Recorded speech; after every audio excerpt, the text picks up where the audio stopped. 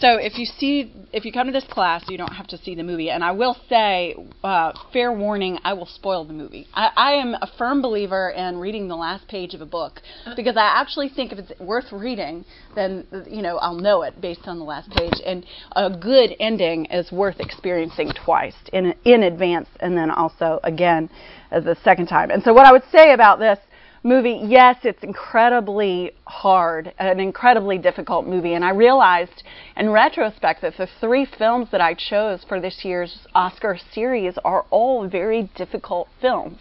Last week we looked at Spotlight, which is not a happy, let's go to the movies and feel great about ourselves kind of movie. This week we're looking at The Revenant, and then next week we're going to look at Mad Max Fury Road, if you can believe it. And let me just say my disclaimer, I do not endorse any of the language or any of the violence or any of the sexuality depicted in any of these films, of course. But looking into them, what we can find truths, spiritual truths that sometimes even the director didn't intend to be in the film. So we'll look into what we can see about that. How many people have seen the film, first off? A couple people. And the rest of you, you're off the hook. You don't have to see it. One reviewer for The Guardian said, "This movie is as thrilling and painful as a sheet of ice held to the skin." Would you agree? I feel the same way. I had to close my eyes at several points, most notably at the bear attack scene.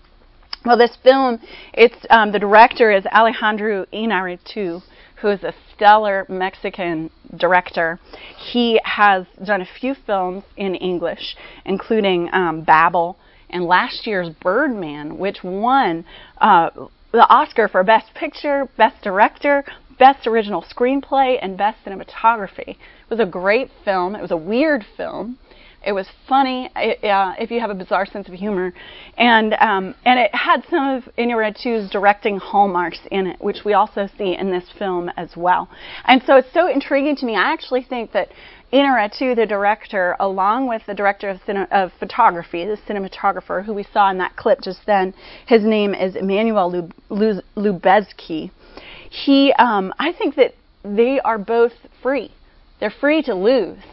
And that's one of the reasons why they created such a beautifully depressing and depressingly beautiful film that actually ends on a good note, if you can believe it, after all the violence. Well, so this film was shot in Canada and Argentina. It's nominated for 12 Oscars, including, once again, Best Picture, Best Director, Best Cinematographer, and Best Lead Actor. Leonardo DiCaprio does a great job in this main role of Hugh Glass. In this main role, he actually doesn't speak for most of this 2.5-hour-long film.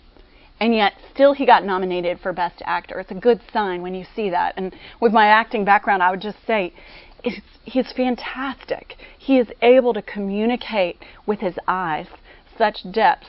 You can tell there's so much going on inside. He really has entered into the world of Hugh Glass. So Hugh Glass is the main character.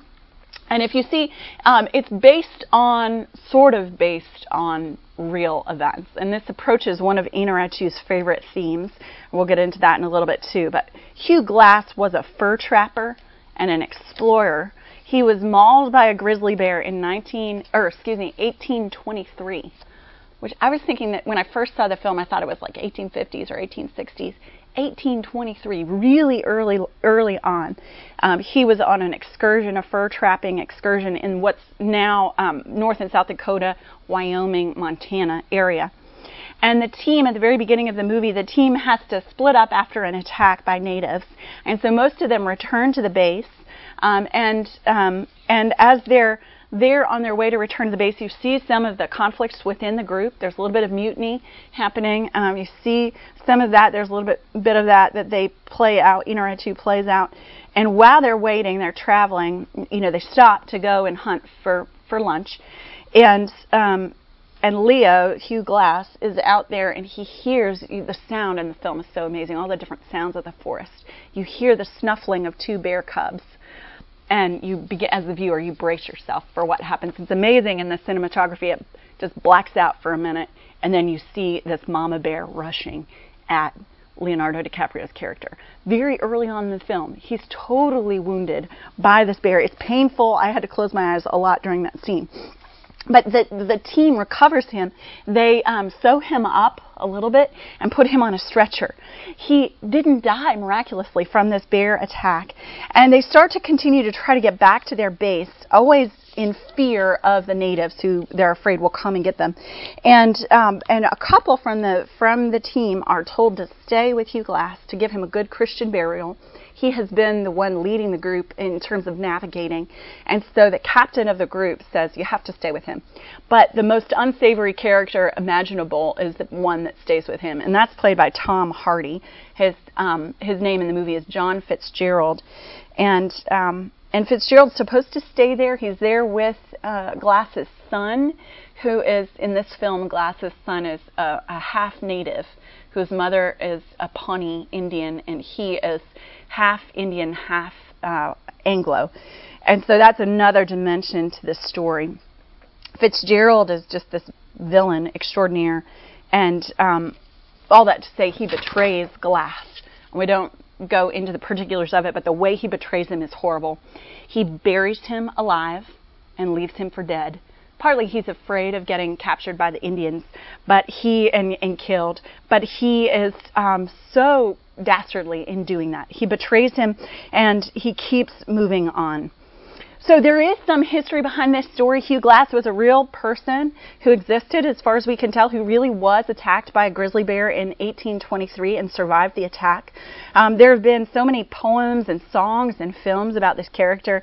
The Song of Hugh Glass in 1915, the novel Lord Grizzly in 1954, the 1970 film Man in the Wilderness. All of these different takes on this historic event, they get more and more embellished the more time goes by. And Inarritu adds to the embellishment. So we don't really know what is fact and what is fiction, and this is one of Inarritu's hallmarks as a director. He wants us to keep questioning and asking what is real, what is reality. And so all of this to say, Glass is buried alive, and then he comes to. And most of the film is played out after he has come back alive, after he's been buried alive. He scrambles out of the grave, and he keeps going, and he is so fueled by his passion about this injustice that's been committed against him and against his son, that he will go miles and miles upon miles upon miles, and so many different weird things happen to him on this journey. And so you see him going, trying to catch up with the team, trying to catch up to Fitzgerald specifically in order to enact his revenge. One of the historians who's investigated the story and isn't really sure how much of it is true based on what we have now with Hugh Glass, certainly in this film, the part about his half-race son, that's completely made up by Inarritu. And in fact, there was a draft of the screenplay 5 years ago where that wasn't even a component. So for those of you who have seen the film, that plays such a huge role in it. It's amazing to think, wow, that wasn't even there 5 years ago in one of the original drafts of the screenplay. So that part is definitely fiction that Inarritu has added in. But this scholar and this historian says that that the most tricky thing for dramatists, and here's where I tell the ending at the beginning, so brace yourself, or plug your ears if you don't want to hear. This historian, John Coleman, says all of these dramatists get tripped up trying to explain why he was so driven to destroy the men who left him, but then decides to show mercy and doesn't end up killing anybody. That's what all of these good literature and filmmakers can't understand. But Inarritu, I think, gets to it in a really beautiful way. And so for more, I'm going to approach some of those beautiful ways in which Inarritu gets at this mercy. And what does this mercy look like? What does it mean to let go of revenge?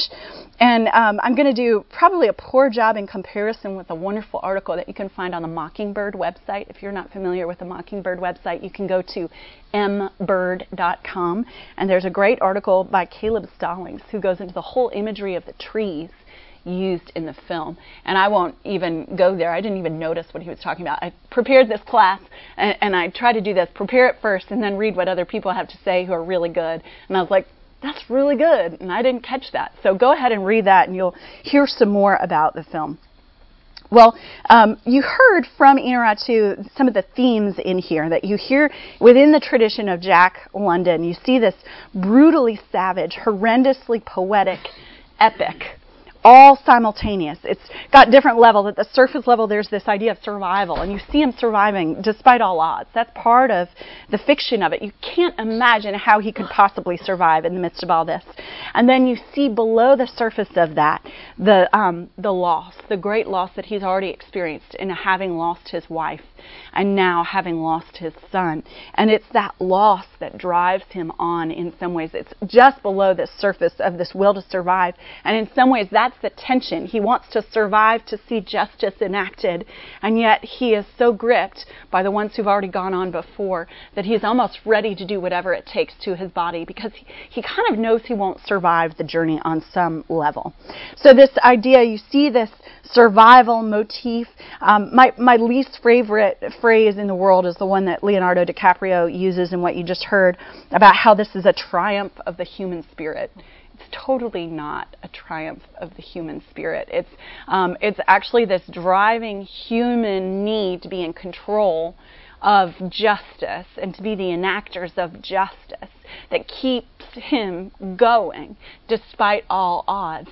And yet at the very end of it, that humanness of his spirit, that sinful human need to be the one in control, he's totally deflated of that at the end. So it's actually a triumph of God that his spirit is crushed, even though he has survived all this crushing of his body.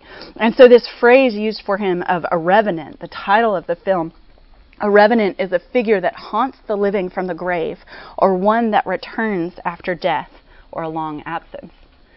Sounds like there are some Christian overtones, don't you think? So we'll look a little bit more at that. I want to start by showing again the trailer. You'll see some some repetition based on that little featurette that we saw first. But they always put all the best scenes in the trailer, don't they? But this means you don't have to go see the movie. But keep an eye out for the beauty in the midst of all of the struggle, because that is one of these themes that the director is highlighting.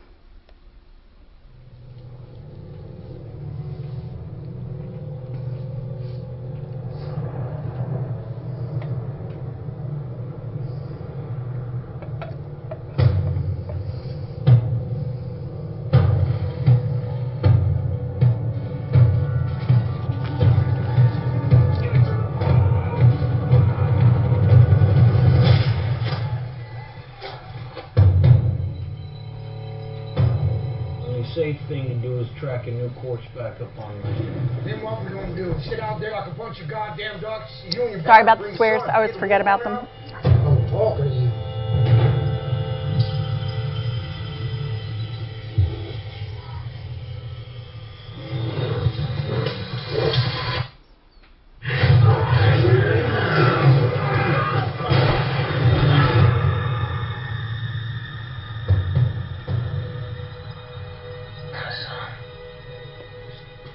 Proper thing to do would be to finish him off quick.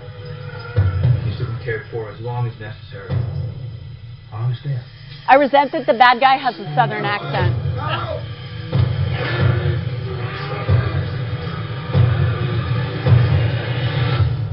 Or he tries to. It's very good. What happened? We did what we had to do. He was very frightened. All I had was my boy, and he took him from me, you understand? He's afraid. He knows how far I came to find him.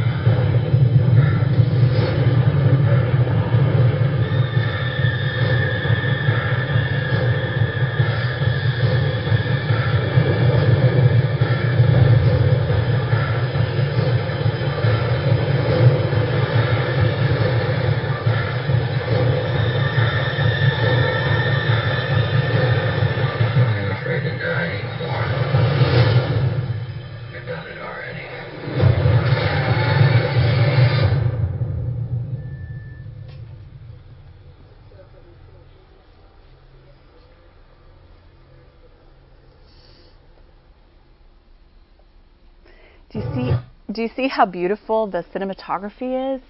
Isn't it gorgeous? I mean, I wish I could see a documentary that was all just that and skip all the violence. That is intentional. This beauty of the American West, the unsullied West, back in the frontier days, is captured so beautifully by Lubezki. And this paradise, this landscape that's like an American Eden, is juxtaposed against the horrors of reality and the horrors of human nature, which is present in all of the characters. You see it in every group of people in the film. You see it in the French. You do get to see some French trappers in it, and they're terrible. You see it in the Arikara, or the Ree, which is the Indian tribe that's chasing the fur expedition all throughout the film. You see it in the Americans, most notably in the one character, Fitzgerald. And there's this question, who is the savage? The answer appears at one point in the film, scrawled in French: we are all the savages.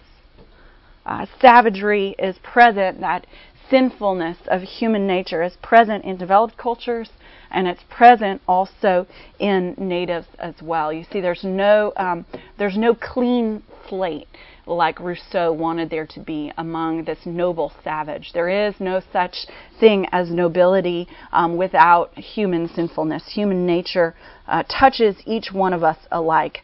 And you see this evil perpetuated, even though it's in this beautiful landscape, you see it perpetuated especially in the person of John Fitzgerald.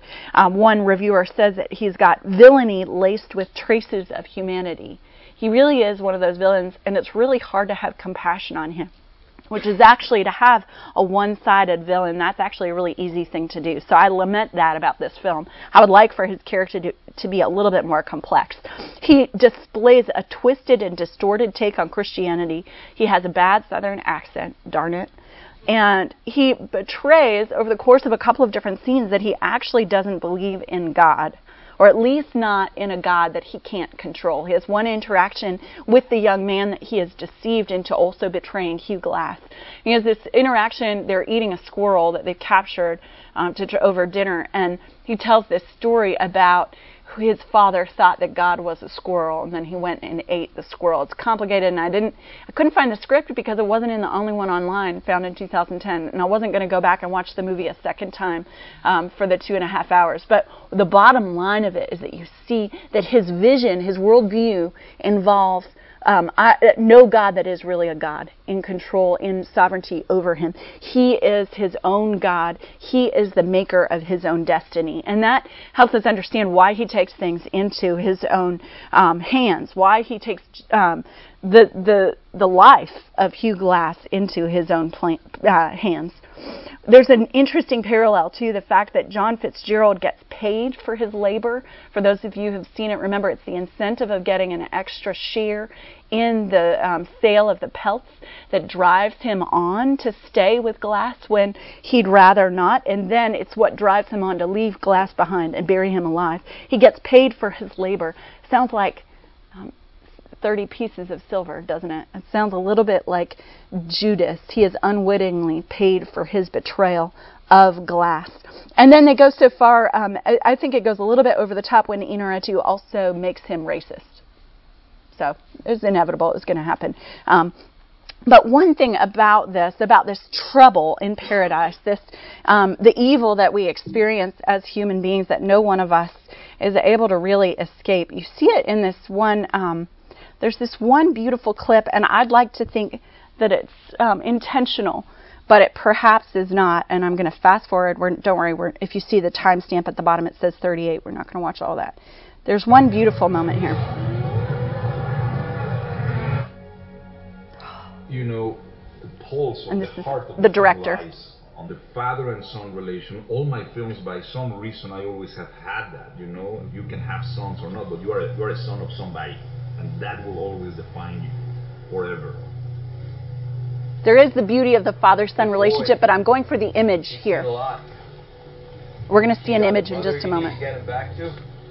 I thought that the father and son story will make a dimension in the character that will not just be about the gun or about a revengeful thought of you abandon me, but when a filial relation is involved, it just gets a much more powerful understanding of your being and your reason to be. So it was not like just as easy as sometimes they want to see, like Indians against white people. No, having Indian blood will make a much more complex situation for both of them in the middle with the Western trappers. Look at this image. This is the one I wanted. When the filial... Do you see the sparks? Wait, let me see if I can get back. It's the only way I could find them. He's right about the father-son relationship. It's a good device that makes him... Sorry. I did a lot of this in advance of being here, but there's no way to get it to cue. Look at it. Look at the beauty of the filmmaking, of the cinematography. When you see, this is his boy is lying there looking up at the fire and at the sparks flying upward. And this is just before there's something really evil about to happen. I don't even think, this goes to show just how genius this director is. I don't know if he intentionally chose this visual image to accompany what was about to happen next in the film.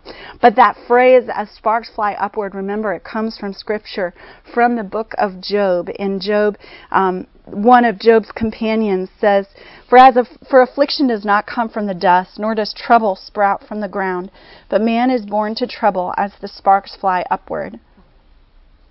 The suffering, the sin, it's present in all of us. And Job here in chapter 5, we hear in the book of Job, Job's companion goes on to talk about justice in the midst of trouble and the awful things that life brings. As for me, I would seek God, and to God would I commit my cause, who does great things and unsearchable, marvelous things without number. He gives rain on the earth and sends waters on the fields. He sets on high those who are lowly, and those who mourn are lifted to safety. He frustrates the devices of the crafty, so that their hands achieve no success. He catches the wise in their own craftiness, and the schemes of the wily are brought to a quick end. They meet with darkness in the daytime and grope at noonday as in the night. But he saves the needy from the sword of their mouth and from the hand of the mighty. So the poor have hope, and injustice shuts her mouth. Job here, his friend here, is saying, yes, there's trouble. Yes, there's injustice in this life. And yet, we look outside of this closed system of the created universe to the one who created it. And we look to him for justice in the midst of injustice. And that's where this idea of revenge that Inarritu has put in this film, that's in the story of Hugh Glass, you hear it coming up. The whole question of the film is, will revenge ultimately, as Leo DiCaprio says, will revenge ultimately be the thing that will quench Hugh Glass's thirst at the end of the day? Inarritu says about revenge, he says, I truly believe that there's a lot to consider in revenge. The challenge for me was that though driven by the pain and rage that Glass has, I wanted to get through revenge, revealing other aspects that could possibly bring the character to realize that there's something better or bigger than that. Or that once revenge is accomplished, it just leaves you empty. And then the meaning of life collapses. Because if that is your driving force, then nothing that you do to damage other people will satisfy you or bring back what you lost. Isn't that beautiful and poetic? I don't know if Inarritu knows the gospel, but his film knows the gospel. And he says later on, the poet might know what he set out to write, what he wanted to write, but he'll never know exactly what he wrote. And what we see in this film is that Inarritu has this sense in which revenge is not enough for a human being. Revenge will leave you cold, ha ha ha, at the end of the day. And he shows this in this film. So Glass proceeds to hunt down Fitzgerald, and after a few bloody fight scenes, Glass has Fitzgerald at his mercy. I told you I'd tell you the end. And he knows he might not live much longer after this long, arduous journey, after fighting this duel. And he stops short. He stops short right at the precipice of achieving his revenge, seemingly because he does trust in God, in a higher power, something from outside of him. He believes that there is something from outside of him that will achieve the justice that he seeks. His enemy, Fitzgerald, says to him, taunts him, the Lord knows what happened out there. Isn't that interesting? His enemy calls upon God by name. You came back for revenge, but now he's taunting him. But ain't nothing going to bring your boy back. And Glass calmly responds, revenge is in God's hands, not mine. Isn't that beautiful? His willingness to trust and believe that there is a God out there. Well, what is it in the film that has made him trust this? What is it that helps him trust that God is existing, that God exists, and that He is good? Well, we see that there is one character that is like Christ for Glass. And this one character establishes and accomplishes one of Inarritu, the director's goals.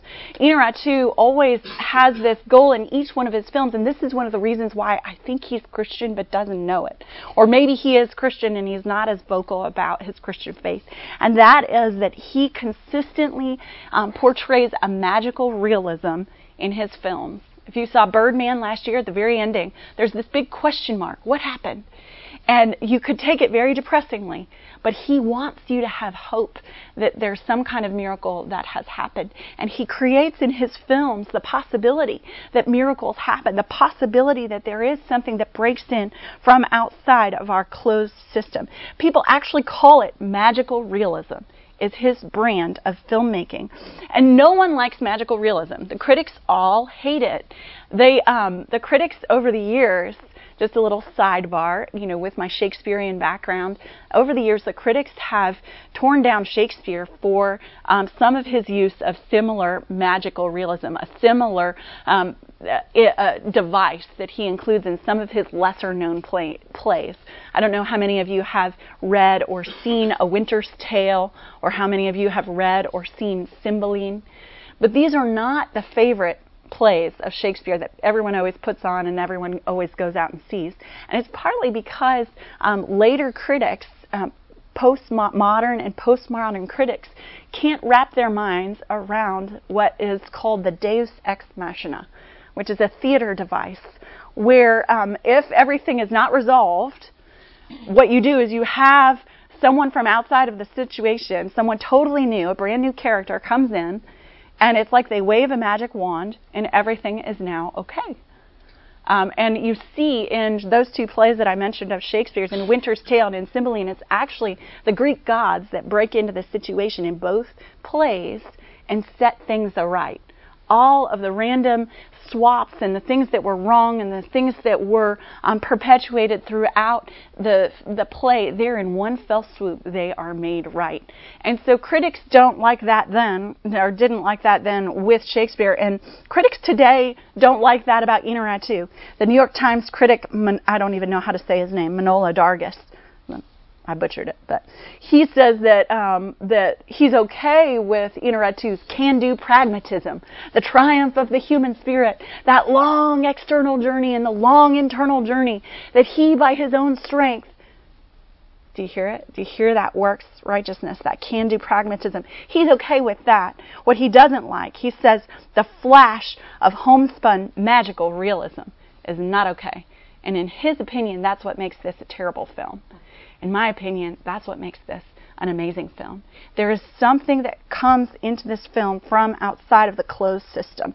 And it's involved in a big picture in the way there are just too many disbelieving rescues. How many times did you see him fall down a waterfall? Did you see that where he started to go down that huge waterfall? Not only the bear, the bear, then the waterfall, then what else happens? One point he's being chased by a native tribe that's coming to get him, and he is riding on this horse. He wakes up miraculously. None of the arrows hit him, of course. He gets on the horse, and he rides all the way off a cliff on the horse.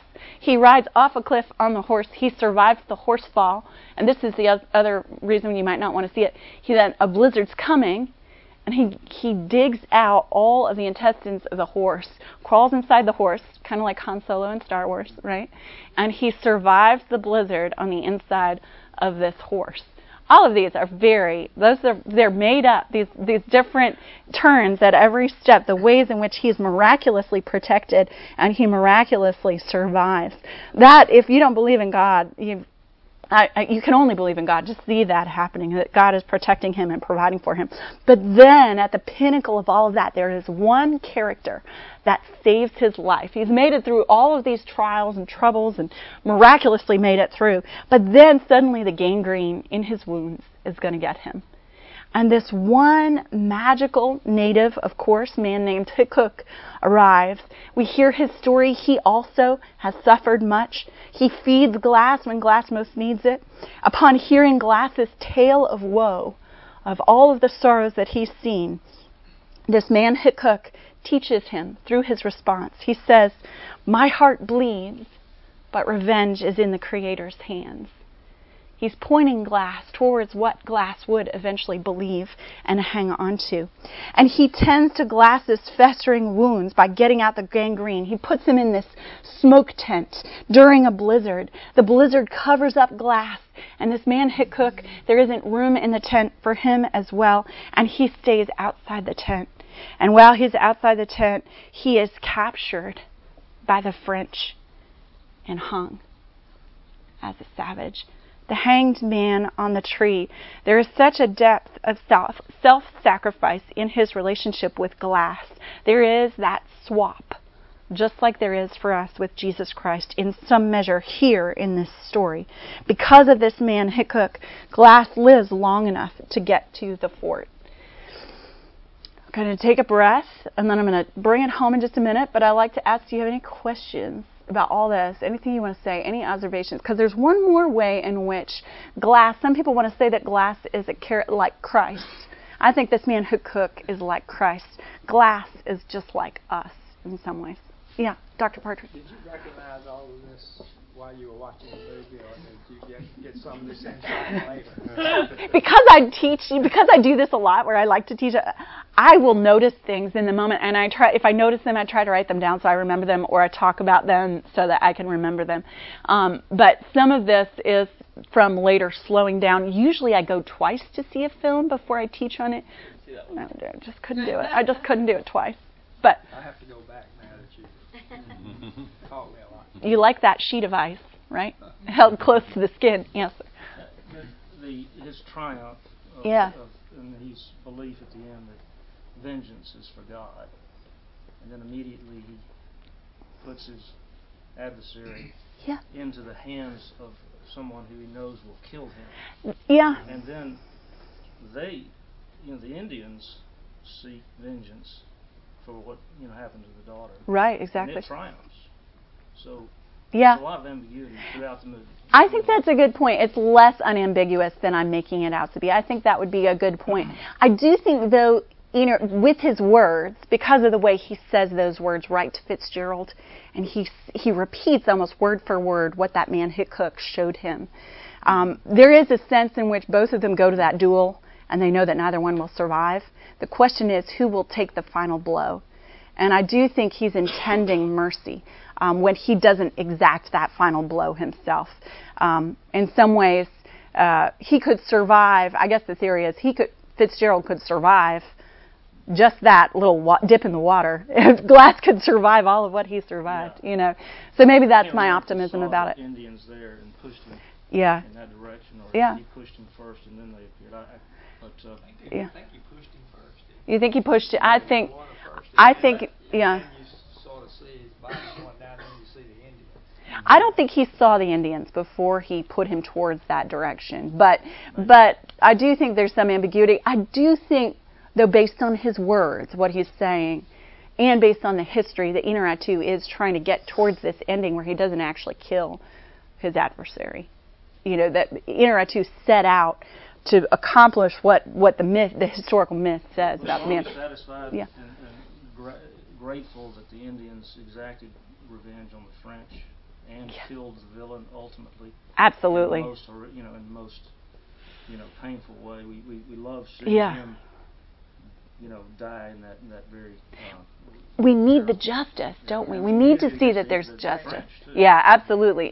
But what I will say too is I think this movie is walking close to the line in that it doesn't show the natives as being totally without sin. Especially in that first incident where they're chasing down the fur party, they're willing to kill and ask questions later when they're seeking out this justice for the daughter of the chief.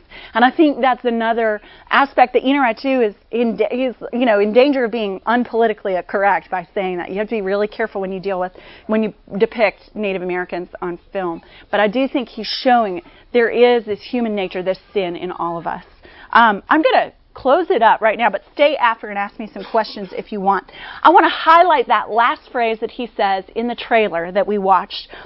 Hugh Glass says, "I ain't afraid to die anymore. I done it already." Certainly that's true of Jesus. Jesus died and rose from the dead, and yet it's true for us as Christians as well. And so I would put out before you, I think that Hugh Glass in some way is every man. He's like Christian in Pilgrim's Progress, facing insurmountable challenges without fear. He's not afraid because he has already died. And he echoes those words of Jesus in Luke 12. "I tell you, my friends, do not fear those who kill the body, and after that have nothing more that they can do. But I will warn you whom to fear. Fear him who, after he has killed, has authority to cast into hell. Yes, I tell you, fear him." Glass does not fear any of these things that he encounters on his journey. You see him rise again and again to meet what he faces, and it's because he's already died. He's been buried, dead and buried. He sounds like St. Paul. None of us lives to himself, and none of us dies to himself. If we live to the Lord, and if we die to the Lord. So then, whether we live or whether we die, we are the Lord's. And in fact, we have died. Again, in St. Paul's words in Galatians, "Through the law I died to the law so that I might live to God. I have been crucified with Christ. It is no longer I who live, but Christ who lives in me. And the life I now live in the flesh, I live by faith in the Son of God, who loved me and gave himself for me." Glass has been loved well by that one Native man that he encounters, even in the midst of all the injustice, all the heartache. And he gives up on this burning desire for revenge, to be the exactor of justice. He relinquishes his illusion of control, like Job. Here is the end of the law, present in this film, the end of an eye for an eye and a tooth for a tooth. Jesus said about the end of the law, "You have heard that it was said, an eye for an eye and a tooth for a tooth, but I say to you, do not resist the one who is evil. But if anyone slaps you on the right cheek, turn to him the other also." Hugh Glass miraculously, through death, through having been loved well by a stranger, by a strange man who died, and kept him from dying, again and again, he lives with hope. He lives with this sense in which the ones he loves are waiting for him, his wife, his son. He lives knowing that the sense that there is eternity, that he will see them again.